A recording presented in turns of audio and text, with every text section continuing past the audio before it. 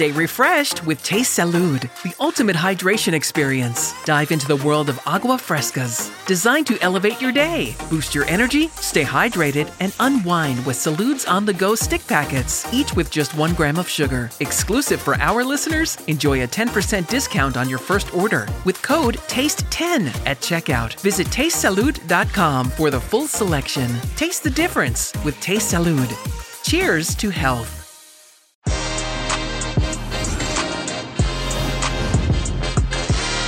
All right, the octagonal CONCACAF qualifying is well underway. Only one team perfect, that's Mexico. After the opening day of matches, U.S. picked up a crucial away draw. Everyone else drew, except for Jamaica. They lost. And this is the Qué Golazo Pod. I've got Jimmy Conrad here with me, my co-pilot on all things CONCACAF. And we've got a special guest in Dre Cordero. And he's going to be with us to talk about the U.S. versus Canada. He's also going to recap some of the U.S. against El Salvador. He was on the call with Maurice Adu. And then later on, we've got Wiso Vasquez, who's going to hop on to talk about El Tri. Qué Golazo Pod begins right now. All right, everyone. If you're watching this live on YouTube, be part of the conversation. Drop your thoughts in, your takes and questions. We'll get them into the comment section. And if you're listening to this on Apple Podcasts, do us a solid and leave Qué Golazo a rating and a review. It takes just a few seconds, but it helps us continue to make free episodes like this and helps us get found, get higher up into the rankings. More people like it, more people engage, the better we can make this thing for you guys. So, make sure you do that. Jimmy, what's going on, man? You know what? I was a little disappointed in my lack of flair for all you Office Space fans out there for match day 1 in the U.S., so I decided to overdo it. I've got my U.S. glasses, my U.S. soccer visor, and I'm wearing the very special edition, limited edition U.S. jersey that I wore during our game against Latvia before we headed to the 2006 World Cup. There's only one of these that's been made. So I'm trying to bring all my positive vibes, and I feel like if you're into superstitions, I might have let the team down because I wasn't as hyped, at least in terms of what I'm wearing ahead of the El Salvador game. That's fair. That's fair. And for anybody who's watching now or listening, we are doing the preview for the U.S. versus Canada, as well as previewing some of the other matches or all the other matches that are happening in this next round. Dre Cordero, what is going on, man? Hey, before you say anything, I got to say, you're caught in a crossfire on the pregame show talking about sneakers, and I was worried about you for a second there, but how you doing? I'm great. And, disrespectful, really, because I should have been part of that sneaker segment. My game was on. I think I'm just going to storm the set next time. And the audacity to ask me to put my legs up on the table so I could show them on air. I mean, come on, we got manners around here. We were raised better than that. Yeah. Hey, listen, normalize sneaker culture or foot culture. But I do have to admit, we are going over the top. I see it almost everywhere now. Everybody's throwing the sneakers on the table, and I respect you for keeping those. What did you actually have on though? Just Yeezys. Okay. Nice. You're right. Okay. By the way, I like the little rivalry that Jimmy Conrad is trying to start right now with the Sunglass game. I know this is not exclusively a visual media. Some are listening on the podcast, but the Clint Dempsey, Jimmy Conrad Sunglass rivalry. I'd like to say I was here first, Dre, but it's okay if Clint wants to. Actually, by about 8 years, but if Clint wants to start to take over some of that, I get it. There's only. I will say, with regard to Clint Dempsey, he definitely can wear a pair of sunglasses. Like he adds that swag, and maybe that's something I lack. But that's why Clint was a special player, and that's why I think he's doing great behind the desk. Hey, that's fair, Jimmy. Dre, I'm going to start with you just because you are a special guest, our knight in shining armor, so to speak. Hey, what was your thoughts? What were your takeaways from the U.S. versus El Salvador? You were obviously on the call there. What was it like to call a game like that? And, what were your initial takeaways from that game? Yeah, I'm going to be 100% honest with you. Not as fun as some other games that are a little bit more coherent, a little bit more flowing. Those are – nobody's going to sort of shed tears for commentators, but those are very difficult games to get through when they're broken up the way they are, when there aren't these, clear, pretty patterns of play that allow you to get into a real groove. And I thought for spells it was El Salvador, actually, who had the better style, the prettier football, without much of an end product, if we're honest, because Matt Turner – essentially went to San Salvador on vacation. I think he was tested really once, and it was a fairly comfortable save to his left. The U.S. created probably a little bit more danger, but I was impressed with the way El Salvador fed off the crowd and after still about 10, 15 minutes in the first half, really took over the game, and you had the U.S. sort of chasing it for much of that first opening 45 minutes. So it wasn't the most enjoyable game, I don't think, probably for the players to play in a hostile environment. For so many of them, their first World Cup qualifier, to play away from home in a packed stadium, especially after there's all this enthusiasm about not just the U.S. and their generation, but El Salvador and what Hugo Perez has done with them. And so obviously they opened the doors about 9 hours before kickoff. Fans have been trickling in all day, and it was going to be a difficult environment for the Americans. I think for the most part, they responded well, not in style, but in substance, right? Because they weren't really threatened in attack much. The possession was split fairly evenly. I do sort of take a little bit of exception to the idea that the U.S. deserved to win that game or had to win that game because they had 3 or 4 chances on headers. I guess we can get into that a little bit more. But I thought it was probably a very fair result in the end to get that scoreless draw. Jimmy, yes. Do you think that this the result there changes? You know, I've been reading a lot about how much more important this U.S. versus Canada game is than it was a few days ago. Do you think that's any different, or do you think that's just sort of playing up the importance of this, and this is always going to be a must-win?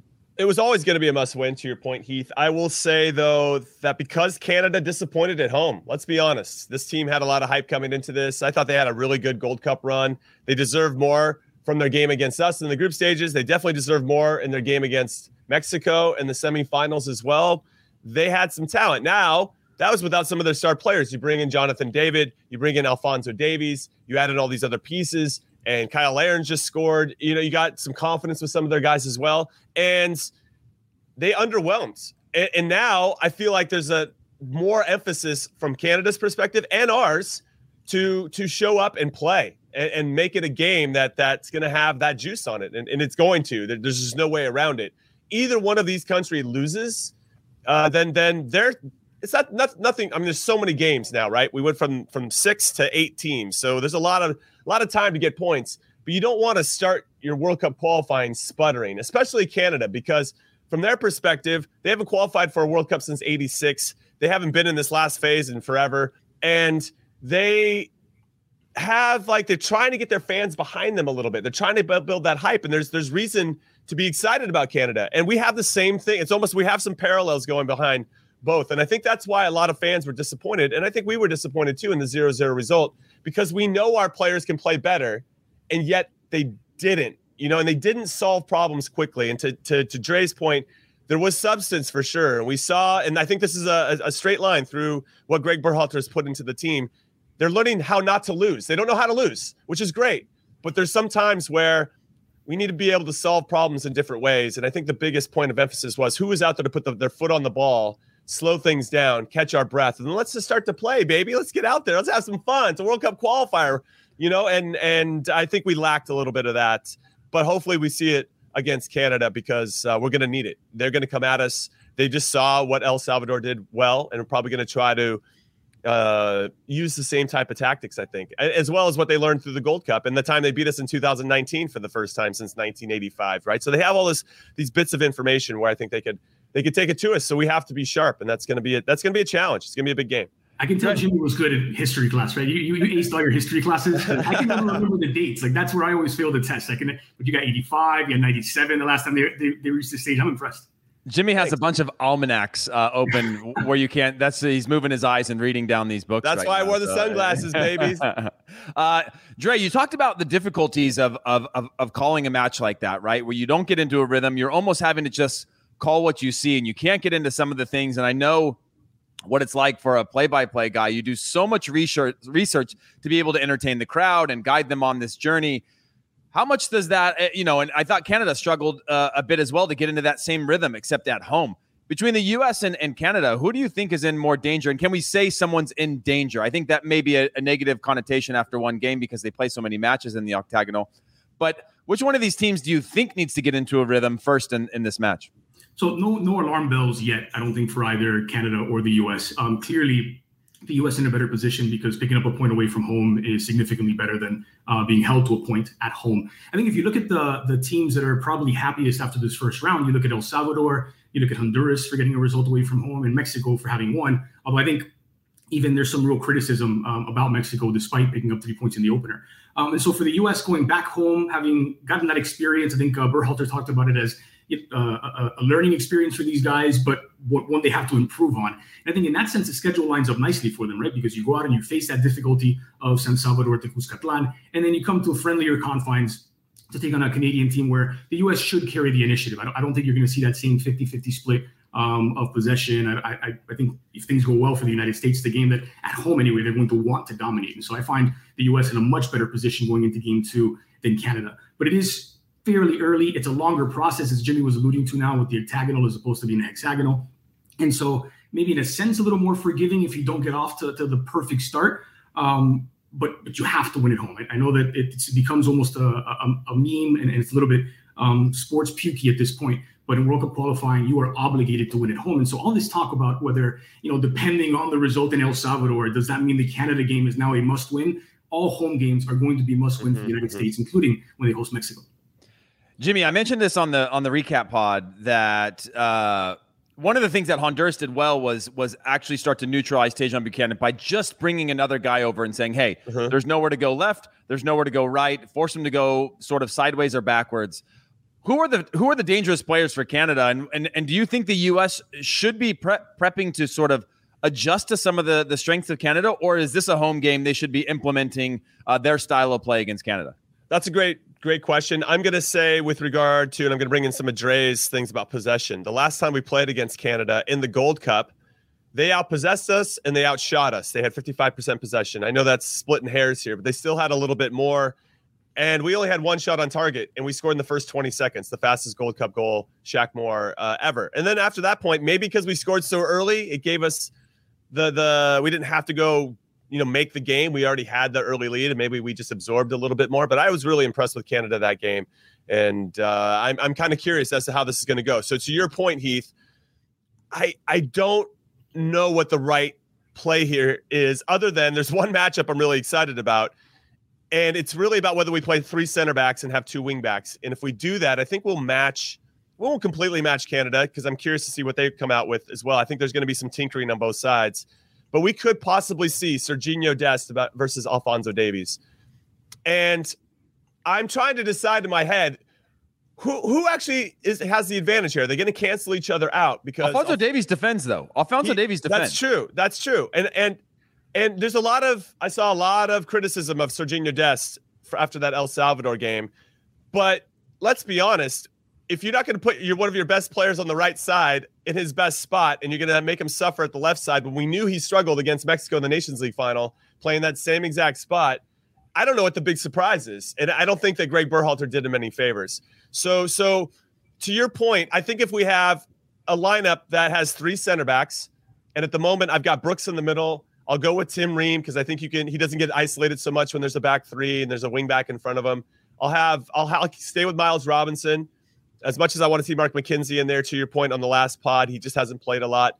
And then I'll probably go with Anthony Robinson. I thought we looked better, and Drake can speak about this as well, when we had a left-sided player on the left side of the field and not 2 righties. And we just looked like we were a little bit more balanced. I kind of like that. Then you have Tyler Adams sitting in front of that back 3, and I think you neutralize entry passes into Jonathan David, into Kyle Larin. You got 3 center backs tackling those 2. You're going to have to put a lot of emphasis on Anthony Robinson to slow him down, Alphonso Davies on the other side. And then Tyler Adams is going to have to be extremely thoughtful in terms of when he gets pulled out of the center to help cover for those guys that might be getting beat. Because at some point, I want Serginho Dest to hold Alphonso Davies accountable. I want him to take some risk and go forward and see what Alphonso Davies does in return. I want him to react. And if we can pin Alphonso Davies back so he can picks the ball up a little bit deeper, that only bodes well for us. So, yeah, there's a lot to unpack here in terms of tactics. I was hoping we get into Dre Cordero's tactic board behind us. He's got a lot of pieces over there. But that's kind of what I was thinking with regard to balance, is just putting guys in their best spots. And I think we will go with 3 center backs in this one. So even without going to 3 center backs, there was that improvement. It wasn't just Anthony Robinson coming in, but the triple substitution in the 64th minute when you saw Costa, Pifok, and Anthony Robinson come in. And yes, obviously that gave you like a proper left back as opposed to a makeshift one in Serginho Dest. But it also gave you a proper central midfielder in Acosta, one who is accustomed to being that sort of second wave of attack arriving in the box. In fact, he had probably the best chance to score for the U.S. was off the head of Acosta, and it forced maybe the biggest save that El Salvador made the entire game. And then Pifok, who maybe isn't as apt off the ball, defensively pressing the opposition's back line as Sargent is, but maybe for the U.S. has proven to be more of a threat, especially in the air, which is, if we're honest, where the U.S. are getting the majority of their goals, be it the Nations League and the Gold Cup final. And in this one, they're all four of their real serious threats came in the air. And so I think that triple substitution, even keeping more or less the same shape that they started the game with, just turned it around. And for the last 15 minutes or so, the U.S. were significantly better against El Salvador than they had been before that. And that to me raises a really good question, because I mentioned the happier teams would have been, for example, El Salvador, Mexico for getting the 3 points. These are managers that said, forget the fact that it's a 3-game window. They took the opposite approach to Greg Berhalter, who's really concerned with the legs and wants to rotate as much as possible, to make as many players feel important as possible.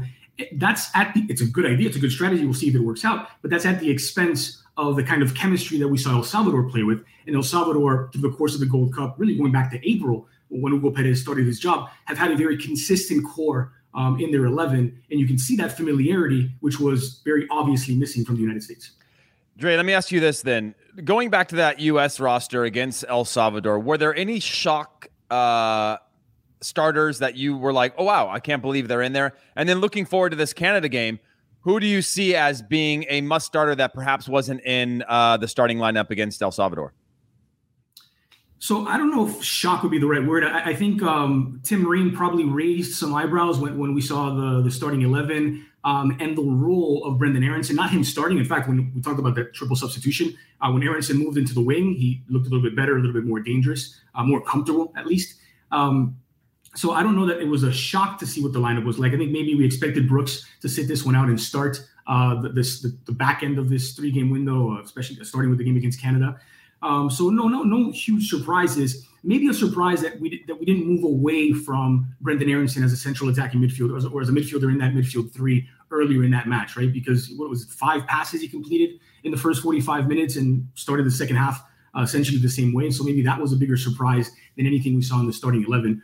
And in terms of who should be in the lineup next game that wasn't in it this time, I wonder if we're going to see Kellen Acosta, who's the only MLS-based of the 9 MLS players in the squad, the only one that wasn't an MLS All-Star. And I think that sort of sums up his contribution perfectly, right? Because he's not a star player, but he's such a good role player and a guy who can come in and do a job, whether it's at right back where he finished the game against El Salvador or in center mid where he's much more comfortable. So I wonder if he gets to start alongside alongside Tyler Adams and Weston McKennie. And I have a genuine question as to whether Jordan Pifok doesn't replace Josh Sargent. And Jimmy, I'm curious to know who you would start between those 2 number 9s. Or whether you just go with Ricardo Pepi and no, I'd love to see. I think Ricardo Pepi is going to get some minutes. It's just so he can cap time. Is that how it works? But we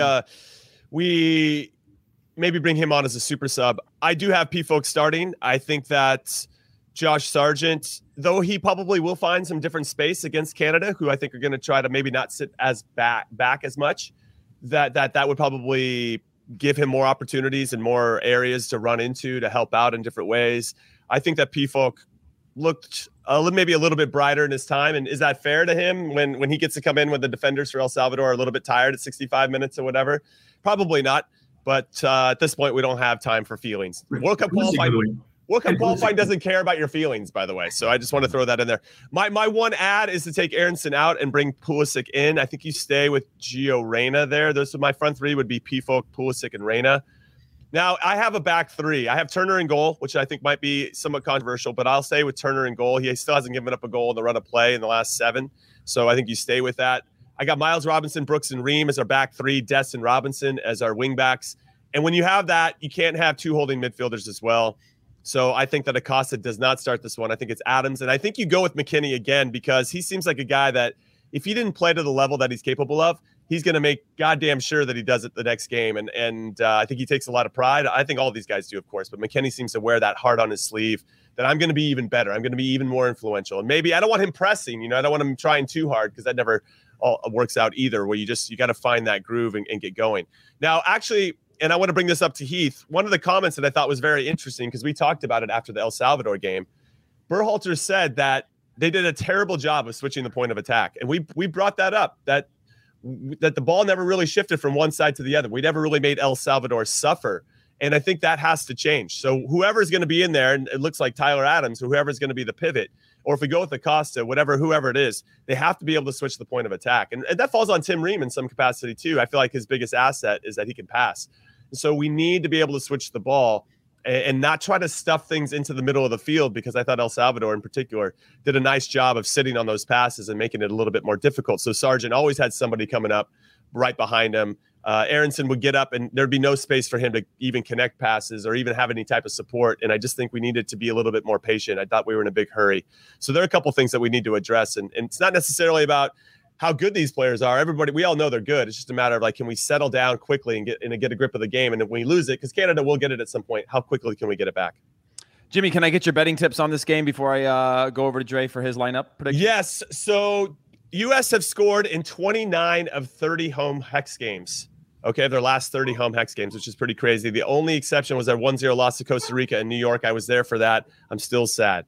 Now, we've referenced a couple things about Canada's performance. I just think it's going to be tight. I really do. I think the U.S. to win in under 2.5 goals plus 250 is a pretty good value. That's 1-0, 2-0. That means Canada probably won't score per se.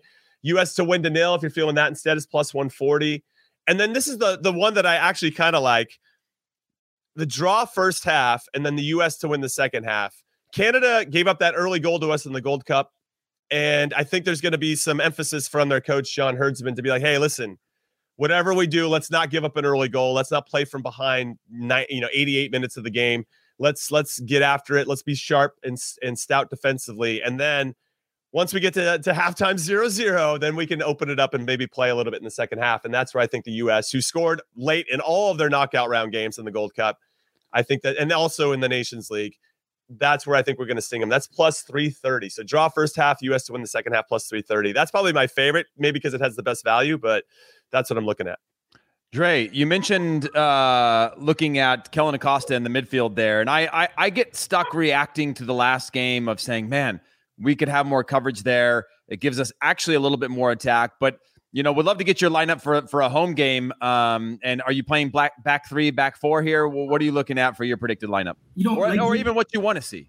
Okay, when like Jimmy and I, when we spoke last week, I think we both agreed that based on the squad that had been called up, it looked like they would play with a 3-man backline.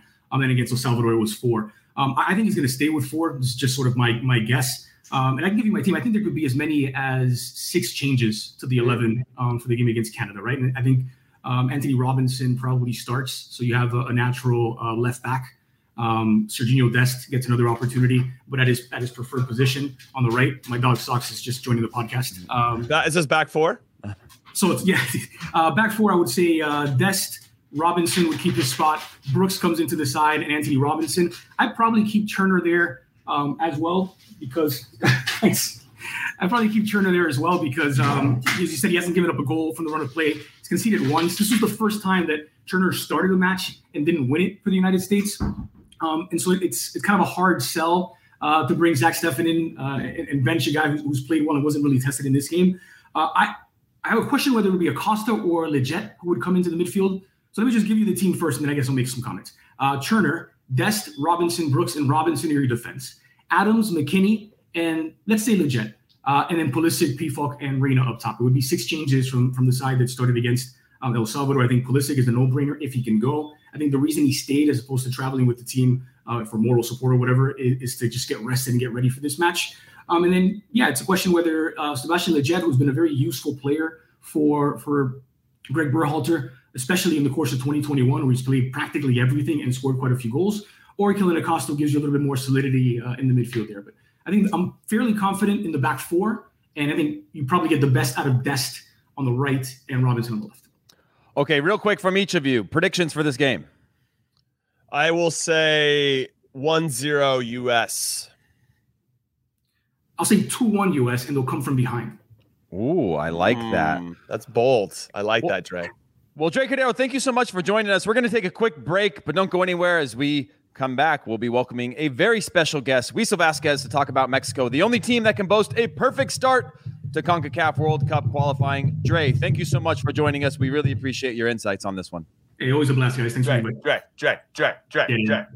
Old Man Winter here. If I had it my way, it would stay winter all year long. Short days, wind chill, black ice, and a good polar vortex. Oh, heaven. Wait, is it getting warm in here? Your cold snap is over, Old Man Winter. Spring has arrived. Spring. Spring is here, which means it's the perfect time to get away in the Hyundai you've always wanted. Visit the Hyundai Getaway Sales Event, where you can get great deals on all of our award-winning Hyundai models, like the tech-filled Tucson and Kona, as well as the spacious Palisade. Enjoy wherever you go with the peace of mind that comes with America's best warranty and 3 years or 36,000 miles of complimentary maintenance. But hurry in, these deals won't last. Add more joy to your journey at the Hyundai Getaway Sales Event.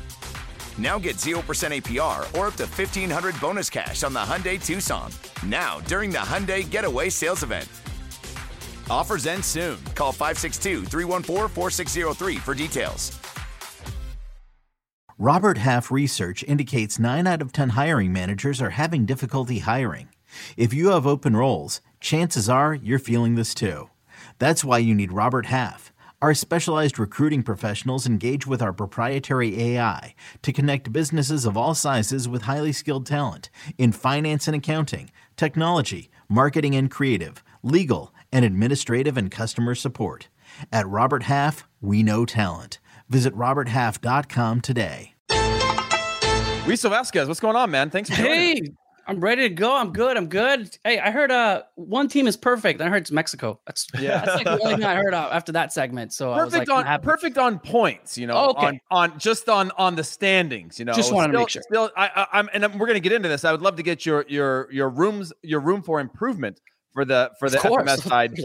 But certainly perfect on points after playing in front of an empty stadium, no fans at the Azteca against a sort of makeshift Jamaica squad. Yes. What were your takeaways from that match overall? Obviously, it was a mix of the Olímpicos and what I would consider the A squad.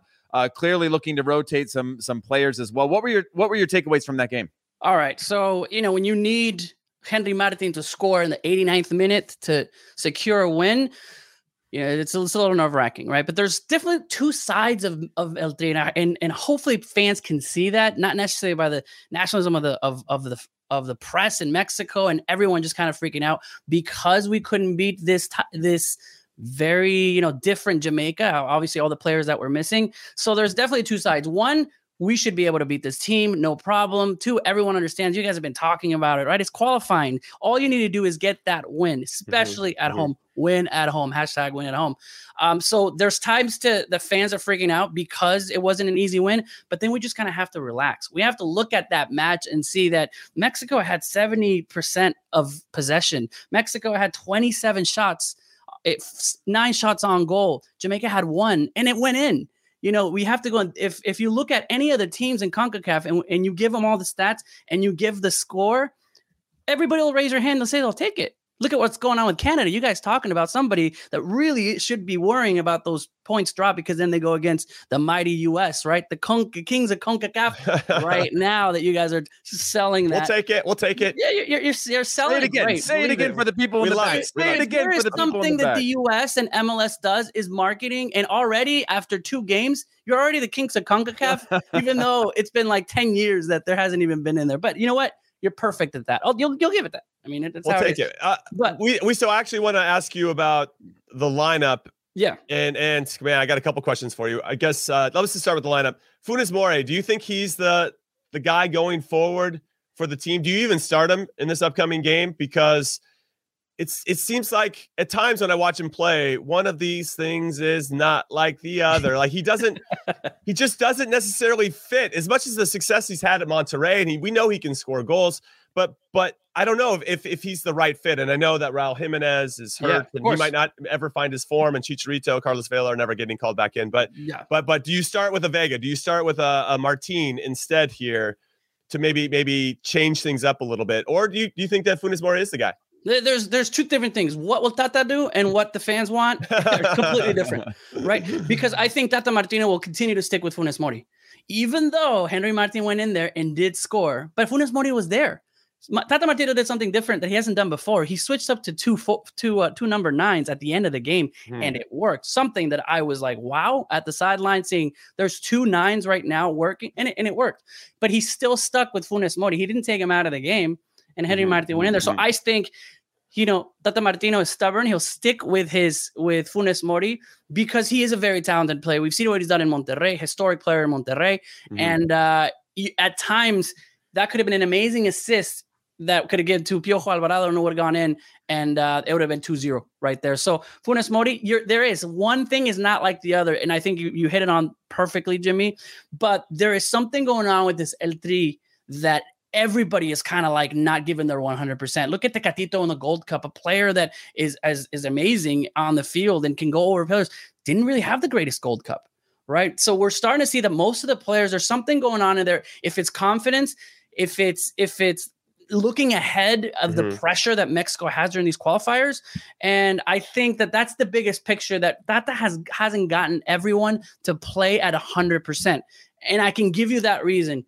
Injuries galore. If we're looking at the lineup, right, of what the players that came on in Jamaica, that was 6 Olympicos. You said it, Heath, right? And at the same time, if you're looking at the lineup, there should probably be 7 players that could be in the starting 11. And I can, we can go through them. Tecatito, Chucky, Raul Jimenez, Herrera, right? You have Johan Vasquez, who just went to Europe. Imagine if we told the U.S. 7 of your starting players are not going to play in the qualifiers and you get a win, you'll take it.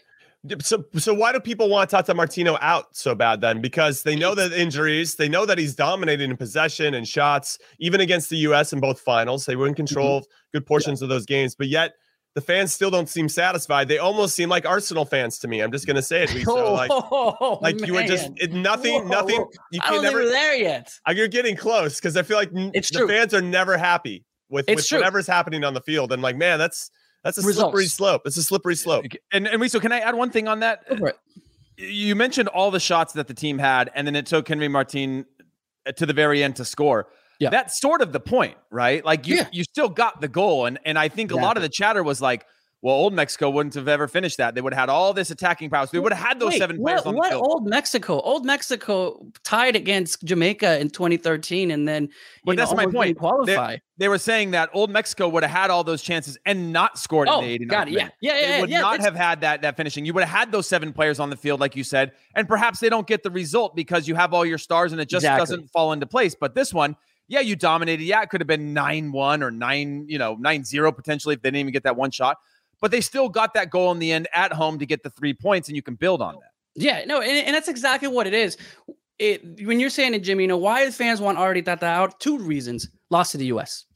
That's it. You lost to the U.S. in a Nations League game that was crazy, where it was Guardado, who has not missed a PK in such a long time, the captain going in and missing a PK, Pulisic doing... It was just a perfect way for the U.S. to just get that step ahead. And then came a Gold Cup where at the very beginning of the Gold Cup, Chucky Lozano has an injury. All players are scared because what happens during that Gold Cup? They don't go to the qualifiers. Tata Martino's watching to see they're not playing their full 100.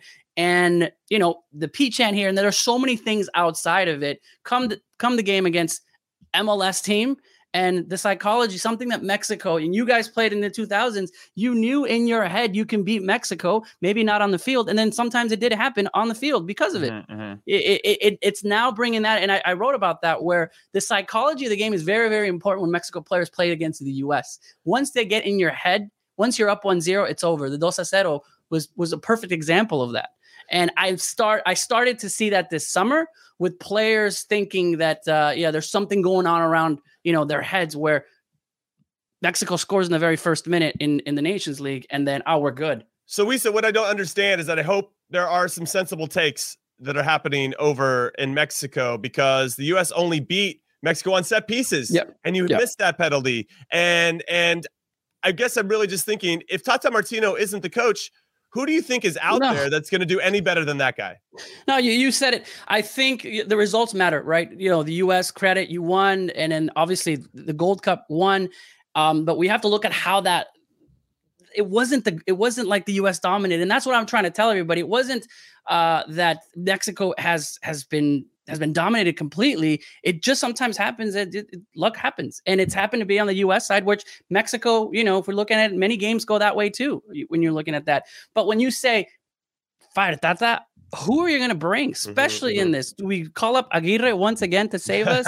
You know, Piojo, we come back. There isn't anyone that could come in of the, you know, the regurgitation of coaches that are happening in Liga MX. Not a single person that's there. Hugo Sanchez, you guys remember him back in the 2000s? Yeah. There's no one. There's no one that's going to come in, and there's no one that knows the team or could come into the qualifiers and say, yeah, we'll go through it.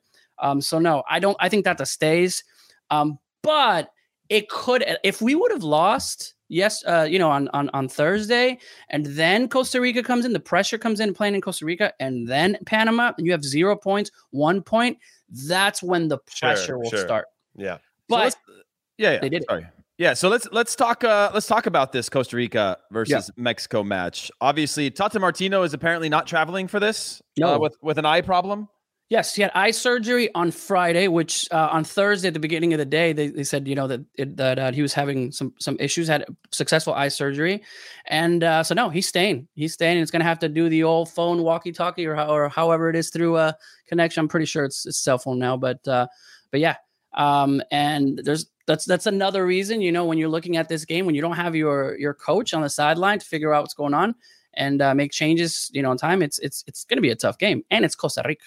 Yeah, we get so obsessed in the U.S. around the squad you put out for away games versus home games, and we can debate it all day, and I'm sure it's the same on the Mexico side. You're now playing in Costa Rica, right? Costa Rica, they're an aging nation, but they're playing at home, right? Who we saw Costa Rica somehow got lucky the other day, but they're at home now. What kind of lineup do you expect to roll out for this? Is it a defensive-minded one? Does it differ when it's home and away for Mexico, or what do you see happening? It's not necessarily a home and away type of scenario. It's the fact that there are 3 games in this qualifying, you know, in this first round. And if you know, everyone's talking, this is brand new for everybody. It isn't actually. Mexico in 2013. The very, you know, when we call it Titanic, started with 3 games right off the bat. And if you're looking back at what happened, the coaching is saying that it took a lot because you had to change players, the rotaciones, you had to use them. So, but I think Tata Martino circled this game saying, this is who we're going to go because we need this win. This is a win that it's attainable because of the aging Costa Rica. And this is a team where we can take away 3 points at somebody at home. And that's why Tecatito didn't start. You know, when we're looking at it, I think Guardado, you know, you have Jonathan Dos Santos that's going to be in the middle. There's some questions in the back line. Also, Gallardo starting was a question at the beginning in Jamaica.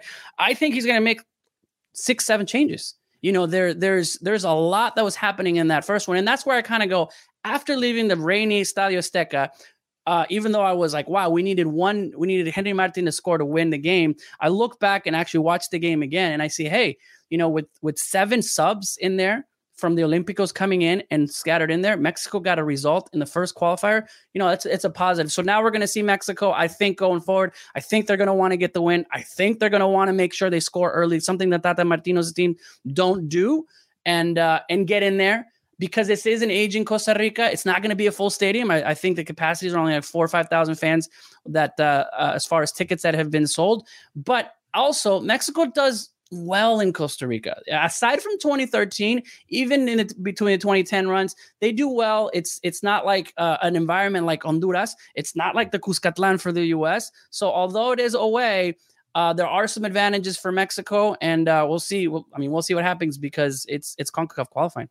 Yeah, I'm gonna hop in here really quick because that's from the Mexican perspective, and I agree. I think they are going to get a result in Costa Rica, but the Ticos haven't played particularly well. They got a 0-0 draw in Panama. They got outshot 18-4. Yeah, they had 44% possession, 38% in the second half. They weren't really trying to go make the game. They were just hoping Keylor Navas could stand on his head and make saves, and that's exactly pretty much what happened.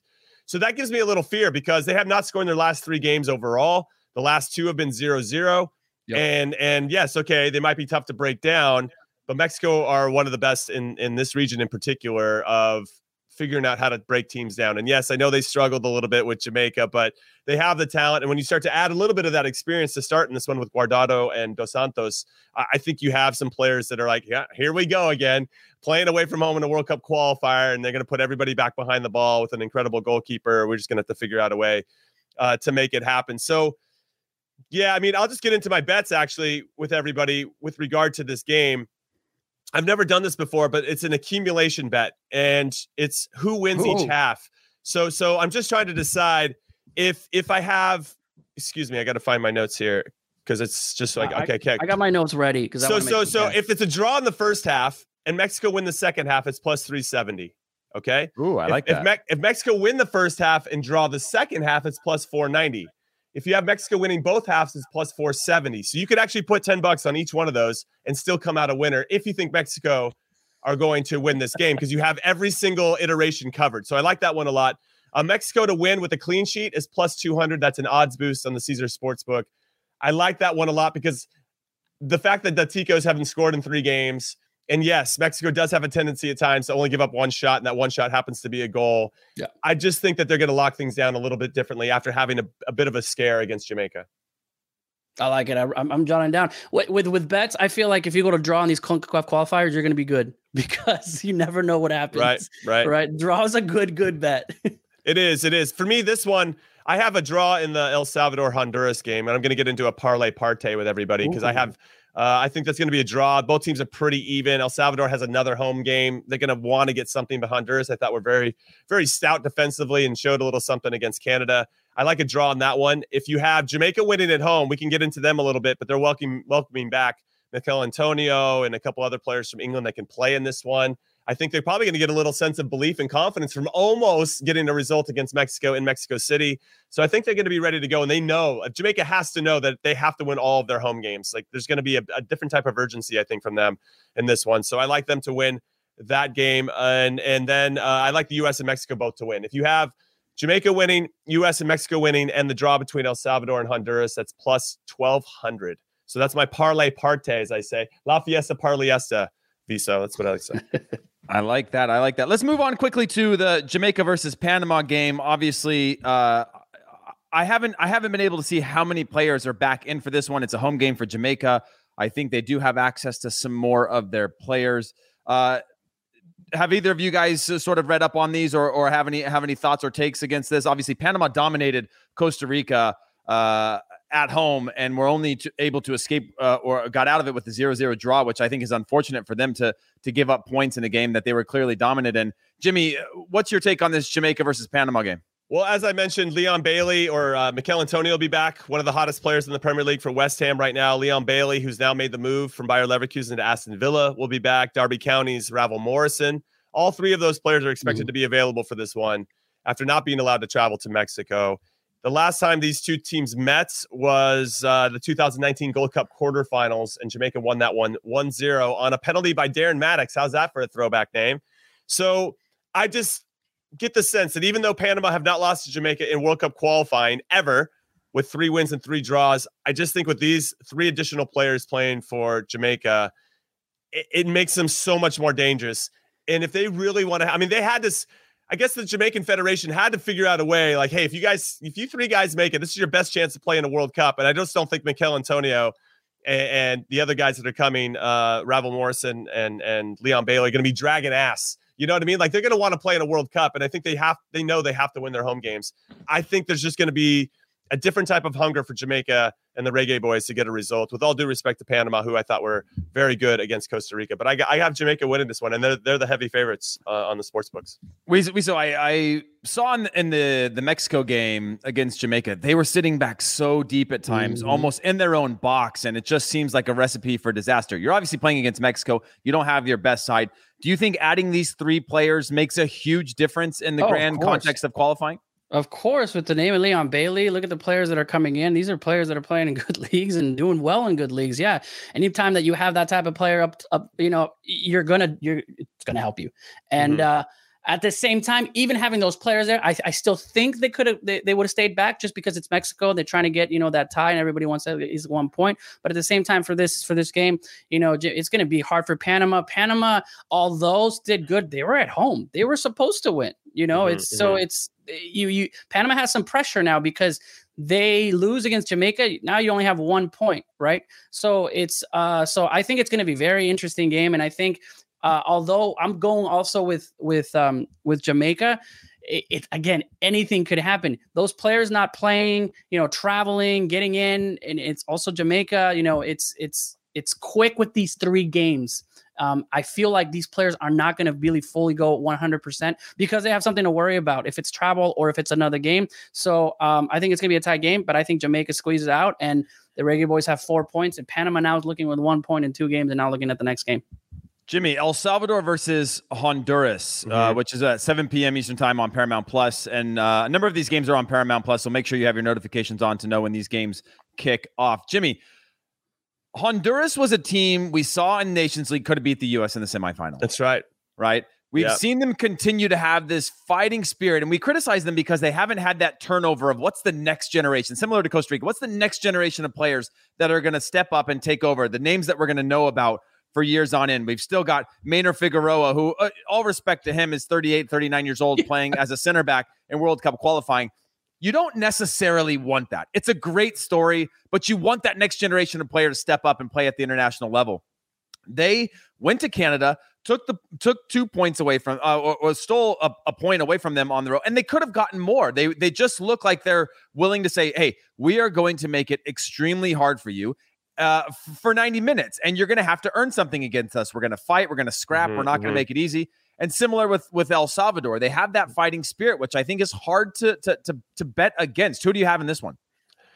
As I mentioned in my parlay parte, I probably got a little ahead of myself there. I just feel like El Salvador, who are going through their first qualifying phase, the final phase that is since 2010, their fans know that this is important. This first week, they got an important point against the U.S. They maybe feel like they may deserved a little bit more. They created 7 chances, and 5 of them were off set pieces. So I think if Honduras is going to lock down anything on that side of things, it's got to be on set pieces. And Honduras, I think historically, are pretty good on set pieces. So as long as they can maintain that emphasis, I think they're going to be fine. What I find interesting when I looked at the deeper stats, if you're into expected goals and XG and all that stuff for all you stat geeks out there, Canada had 1.7 and Honduras had 0.6. So it wasn't like they were absolutely crushing Canada in every way, but as we know, the stats kind of go out the window. It's just who makes the plays when it matters, and I think Honduras did more than enough of that. I thought they made it pretty difficult for Canada, and I expect it to be the same for El Salvador. This is a game, I think, that Honduras looks at and goes, I think we can beat these guys. This is a 3 points that we can steal away from home. They are unlucky, Honduras. They had to play their first 2 away from home before they finally get a home game out of these first 3. So if they left it with a draw, I think they would be okay with that as well. And El Salvador's looking at this going like, man, we need the 3 points against Honduras. Of any team that we can look at that's above us, this team's aging, as you mentioned, Heath, and so is Costa Rica. Maybe we can steal points against those particular teams. And the home team, the home fans, are going to be super hyped for this one. That said, I see a draw on the cards. I don't think they're going to be, as we just said earlier, CONCACAF and draws kind of go hand in hand. I think this is the game where there is the draw. And that's why I think that upped the value of my parlay. So it's tough. You could build a narrative for either one, maybe sneaking out 3 points, but I like the draw. Jimmy talked about Honduras playing both their first 2 games away. El Salvador, the only team to play their first 2 games at home. This would be a huge failure if they left home with only 2 points. Do you think that they can pull off a win in this one, or are you looking at a draw as well? No, I think they can. And looking at it, it's because of playing at home and because Honduras had to go to Canada and then come back, right, in a span of 3 days. The favor, I think, and even though El Salvador just started, like you said, right, with, a coach 3 months ago, they're pumped up what they did against the U.S. They are ready to go. Their fans are probably already lining up or probably, the entrance to the stadium's already open. I mean, it is ready to go. And if you're looking at a hostile environment, I think it's even worse against Honduras because of the rivalry of the Central American rivalry that's going to be there. I was there at the Gold Cup. I'm sure it's not the same, 100%. But even in the Cotton Bowl, when that national anthem in El Salvador, and I walked in there to that stadium, the fans are one of the best fans, in all of CONCACAF, because no matter what, even though Mexico was dominating the whole game, they kept going and going and going. And that's what's going to happen. I have El Salvador winning. I think that, the draw is a safe bet, if I had to bet, but I feel because Honduras has traveled, El Salvador is at home. They have to win this game. They're going to go all out. They're not going to want the tie and try to score. And I think they squeeze one in. I think, either 0-0 or 1-0. But just like Jimmy said, you can make a case. I wouldn't be surprised if, Honduras goes in there and finally shows what they're made of. And they're like, we already know this atmosphere. We're here. We're cool. And we know this because we've done this before in the World Cup qualifying. So, but I'll do a little differently and take the El Salvador win. And they have now 4 points in 2 games for El Salvador. Oh, I like that. Jimmy, give me your closing thoughts on the upcoming matches. These are really pivotal games, right? I think that it's going to change the conversation for every single country heading into the last match day of this 8-day window for all these games. I'm excited to see, obviously, from a U.S. perspective, how we, I'll say bounce back, but how we adjust our tactics and how we adjust to having a little bit more fluidity in our attack. And that is a big point of emphasis for me. I think defensively, we've got it pretty locked down. We have 3 consecutive 1-0 wins at home. That's in the Gold Cup knockout rounds. Those are obviously very important games. We could argue a better team with the Nations League players. So there's a lot I'm looking at from a U.S. perspective, of course, but I think there's a strong narrative and Tata Martino's, ass could be on the line if El Culo could be on the line if he doesn't get the job done and doesn't get a result or doesn't play the way that the Mexican fans want. So there's so much to unpack here, but you got to go out there and play. And then obviously we're going to dissect all of it after the 90 minutes are done. So your final thoughts on hopefully Mexico for this one. Yeah. The thing is that after every match, everyone feels completely different because of the results. So I've, Mexico winning and we're scary, but we got the win. We get a tie. Okay, now we're scared. But if we win, we're told fans are just so reactive. So what's happening? So Mexico squeezes another win. That's 6 points, and people are gonna be like, "All right, we got 6 points." Like I said we were around that 6 points, maybe 7 for the 3. Mexico's got to be very careful because things can go bad very quickly. Not because the team is doing bad, because of the pressure. And we've seen that what's happened with Chepo Del Toro in 2013, and as having one of the greatest, pre-qualifying to the Hex that Mexico has had. 3 games going down, not winning in the Azteca, then a loss in the Azteca against Honduras, and then it's over, right? And then all of a sudden, Piojo comes in, and it's one of the best teams that played in a World Cup. That's the difference in Mexico, where you could have a great team, but the pressure starts setting in and the mindset of the players, and they're going to start performing. That being said, I think there's going to be Mexico can win in the next 2 games, either a draw or win. I think either Panama or Costa Rica. If there's a tie, there's a win, there's a tie. So good for that. But in all of CONCACAF, just like Jimmy and you guys were saying, it is crazy. And this is what I like. We're here now, right? But we're looking at this World Cup qualifying is here. And I feel like, after every game, everyone has a different reaction depending on the result. Well said. You think you're nervous for points? You should try not qualifying for a World Cup and then see what that nervousness for points are like. But I get it. But everyone, listen, that's it from us. Thank you so much for watching and or listening. Follow the Que Golazo podcast on Twitter at Que Golazo Pod. Subscribe to the Que Golazo page on YouTube and hit the notification bell. And of course, subscribe to Que Golazo wherever you get your podcasts. We will be back on Sunday with a live YouTube recap of all 4 games, so make sure you are there. Thank you, Isa, for your time. Oh, thank you for having me. Let's go. Thank you, Jimmy Conrad. Always a pleasure. Let's go, USA. We are out.